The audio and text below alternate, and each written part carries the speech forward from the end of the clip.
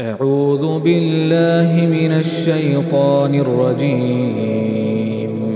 بسم الله الرحمن الرحيم. الحاقة ما الحاقة وما أدراك ما الحاقة كذبت ثمود وعاد بالقارعة فأما ثمود فأهلكوا بالطاغية وأما عاد فأهلكوا بريح صرصر عاتية سخرها عليهم 7 ليال و8 أيام حسوما فترى القوم فيها صرعى كأنهم أعجاز نخل خاوية فهل ترى لهم من باقية وجاء فرعون ومن قبله والمؤتفكات بالخاطئة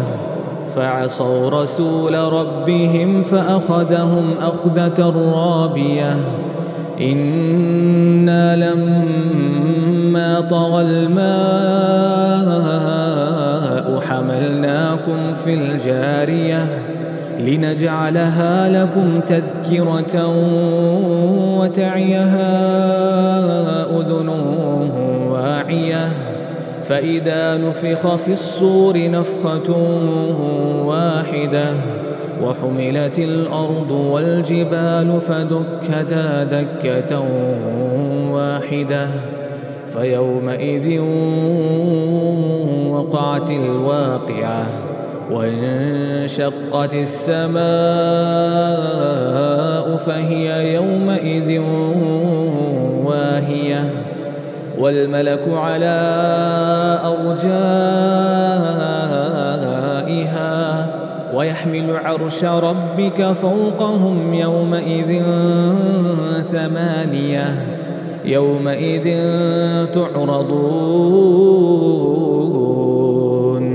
يومئذ تعرضون لا تخفى منكم خافية فأما من أوتي كتابه بيمينه فيقول هاؤم اقرءوا كتابيه إني ظننت أني ملاق حسابيه فهو في عيشة راضية في جنة عالية قطوفها دانية كلوا واشربوا هنيئا بما أسلفتم في الأيام الخالية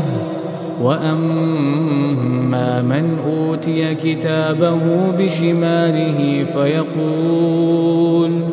فيقول يا ليتني لم أوت كتابيه ولم أدر ما حسابيه يا ليتها كانت القاضية ما أغنى عني ماليه هلك عني سلطانيه خذوه فغلوه ثم الجحيم صلوه ثم في سلسلة ذرعها 70 ذراعا فاسلكوه إنه كان لا يؤمن بالله العظيم ولا يحض على طعام المسكين فليس له اليوم هاهنا حميم ولا طعام إلا من غسلين لا يأكله إلا الخاطئون فلا أقسم بما تبصرون وما لا تبصرون إنه لقول رسول كريم وما هو بقول شاعر قليلا ما تؤمنون ولا بقول كاهن قليلا ما تذكرون تنزيل من رب العالمين ولو تقول علينا بعض الأقاويل لأخذنا منه باليمين ثم لقطعنا منه الوتين فما منكم من أحد عنه حاجزين وإنه لتذكرة للمتقين وإنا لنعلم أن منكم مكذبين وإنه لحسرة على الكافرين